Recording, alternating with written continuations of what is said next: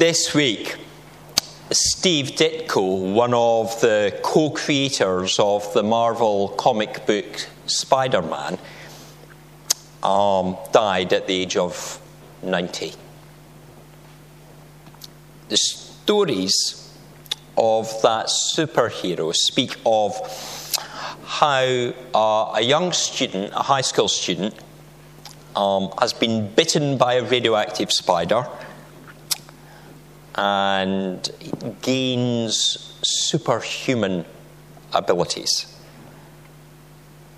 Now, the student, Peter Parker, uses these abilities at first as a bit of a gimmick, a means of entertainment, a means to impress people.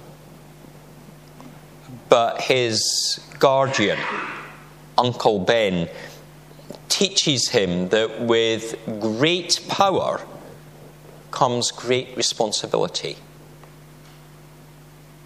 And Spider-Man becomes a crime fighter.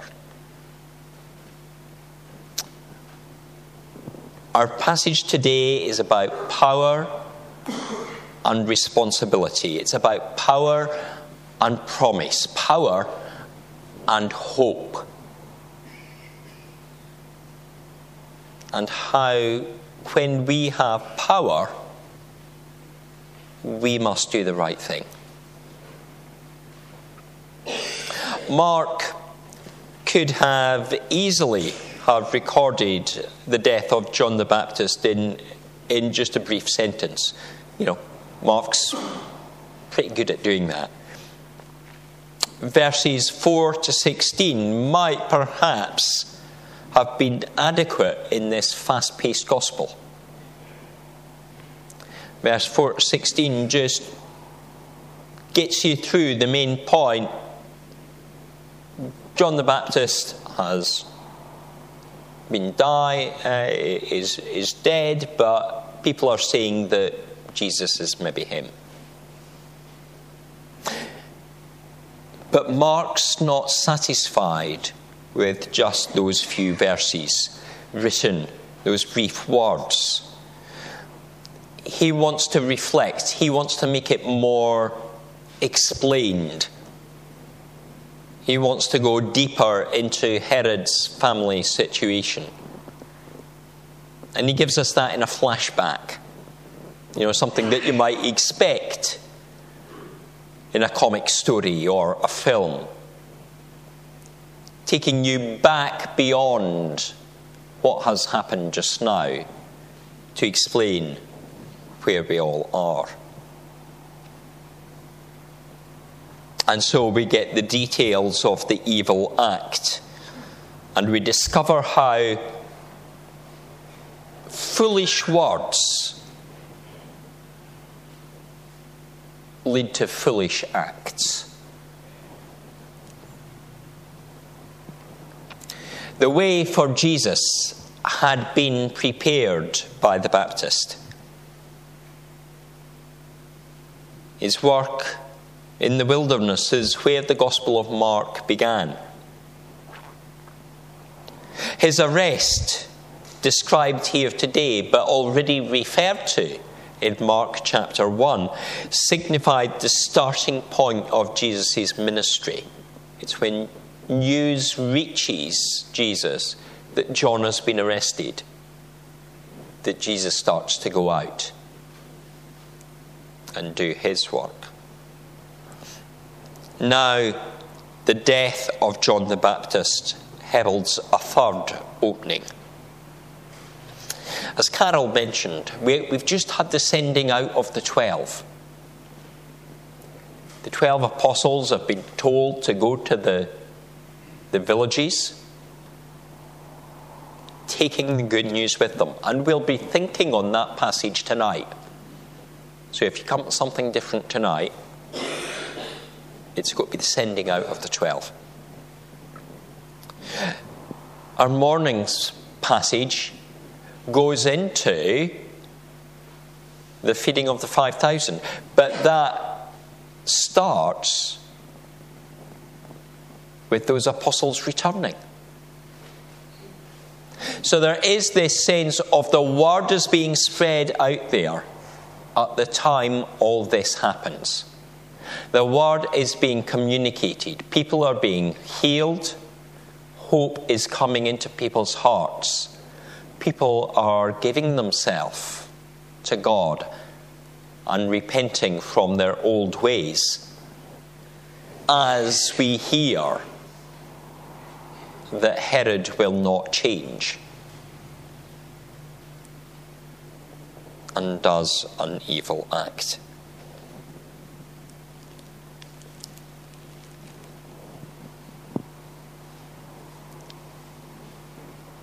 As Herod ponders over all that's happening,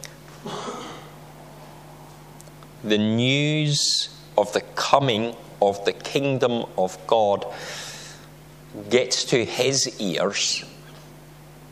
We see him referred to as a king. But the reality is that Herod is not truly a king. He's a political appointee. It's not a king how we would understand it. This is more a title that he's sort of taken on himself. There is wealth. There is power. There is a bit of handing on of power from one generation to the next. But it's not as clearly defined as royal succession that we've seen in the Old Testament that we know in our own royal family today. It's more of a family dynasty that is going on. It's more like being a president who might have a relation, someone close to him, who also takes on power. Looking at a country without a king, we might think of some great dynasties. The Kennedys, perhaps. JFK was the son of an ambassador.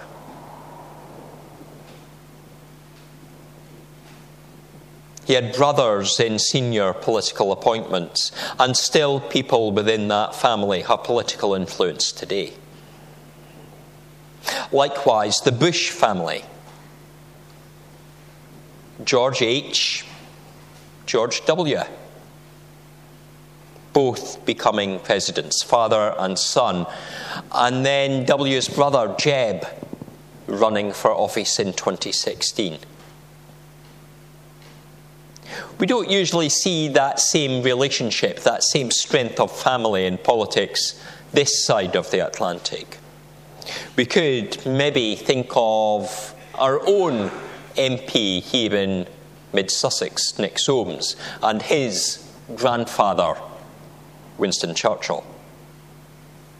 Or if you're to look wider in the Commons, there's the son of Douglas Hurd, who is Nick Hurd, the MP for Northwood and Ruislip, who's a fourth generation MP. Or from a different political party, Stephen Kinnock, the son of Neil and Glynis. There are families that pass it on, even though there's no entitlement to it. And that's a bit of what this king is like. He is a family, part of a family that is passing on the power and has the power. Giving him the title king, though, gives him thoughts of kingship, delusions of grandeur, and whether the power simply went to Herod's head.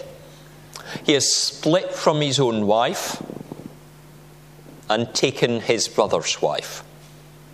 He welcomes the dancing at the party, the exotic dancing of his own stepdaughter. He delights in it. That is not appropriate, is it? He makes a great show in front of the senior men of Galilee,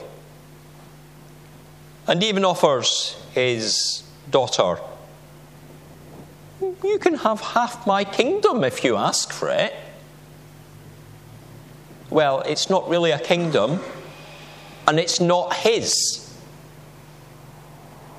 even though it's being used in a sort of sense of extravagant generosity, a bit of a metaphor of take half my kingdom, it's there as a play for the guests.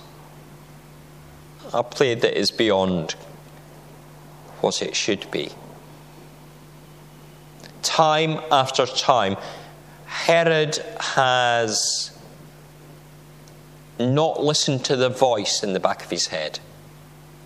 He's not listened to his conscience. And he has allowed things to get out of control. And God didn't allow that just to be a voice in the back of his head. He allowed it to be a voice in his ear too. Herod heard the words of John the Baptist firsthand. The word of God became audible through him. But Herod ignored the call to repent.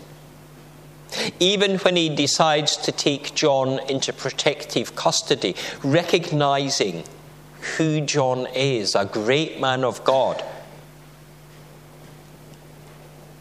Herod doesn't go that little bit of that's really needed of changing the situation. Instead of just protecting John by making him a prisoner, he could have done something about his wife. Though he'd be a very brave man to speak against his wife, you know. But this is the situation, isn't it? He could have changed things. He could have repented. He has time and time again to do it. But he doesn't. He doesn't awaken to how his family should change or how his family should be. And he puts himself into an impossible situation. And I wonder, is it sometimes the same for us? Do we listen to the voice in the back of our head? Do we listen to our conscience? Or simply let it play on? Simply let life play its part? Do we think of what God wants us to do and amend what we're doing? Or do we just continue as before?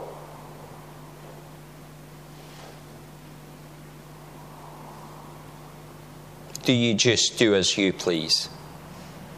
Because one way or the other, there's always consequences to our actions. Be it a positive outcome when we do the right thing, or a negative outcome when we do the wrong. Herod's extravagance, his adultery, his inept parenting of his stepdaughter, his loose morals, they all come to a climax with the demand for John's head. And even at this point, he could say no. He could simply say no. He has put himself as the position of the king. He's put himself as the ruler of the area, appointed by the Romans, but he raises himself up and takes that fully on board. And so when a demand that is unreasonable comes to him, he could say no. But he doesn't. He goes along with it. He didn't want to demonstrate weakness. He didn't want to cause embarrassment for himself. But in fact, by not saying no, he shows that he truly is weak. He follows through. Rather than lose face, he will sacrifice an innocent man. How often do we sacrifice the innocent man so that we might have our pleasure or our desire, so that we don't suffer the lack of face. We might like to think that we would never injure the innocent. But the reality is the decisions we take in business and the decisions we take in our domestic life sometimes do cause the innocent harm. Sometimes, perhaps frequently, we do not even know who that innocent person is, what they look like, where they live, what country they are in. But yet, by choosing to live our way, it has an impact on them. Maybe that innocent person is someone receiving UK aid in a foreign land with a ruler like Herod that doesn't care for his own population. And if we cut that aid to reduce our tax, what is the chance of life that remains? If we continue to buy plastic pre-packed food, then what will the sea look like in 30 years' time? And what will be left for future generations? If we ever hope for cheaper prices, then what of the farmer, or the factory worker? Will they still be paid a fair wage? The wage that they deserve? Will the factory remain a safe place to work as corners are cut to reduce cost or to move production elsewhere with lower standards? These are the things that we ignore on a daily basis as we visit the shops, cast our votes, make our decisions. As we go to the high street, our choices have impact. But do we choose to live God's way? Do we choose to hold things rightly and responsibly, and declare him the creator and look after his planet? As we switch to online retailing, run predominantly by large companies remote from the places we live, the impact on our towns will be big, not only in the offer of a range of shops, but also in the possibilities of employment. We see it with factories. We've seen it with banks disappearing from the high street. It will come in other places too. Where are we in our decision making? Do we always go for the easy option? Or do we sometimes need to think twice? We may feel that we are merely people of mid-Sussex, but we are actually people of a heavenly power. Christ has given us superhuman abilities. He's given us the Holy Spirit to be a church, to fight evil in the world in all its many disguises. We are here to declare God's love and tell of the promise he has made of forgiveness and of new life. We can be the superheroes, but we have to make the decision of when to act and when to step back.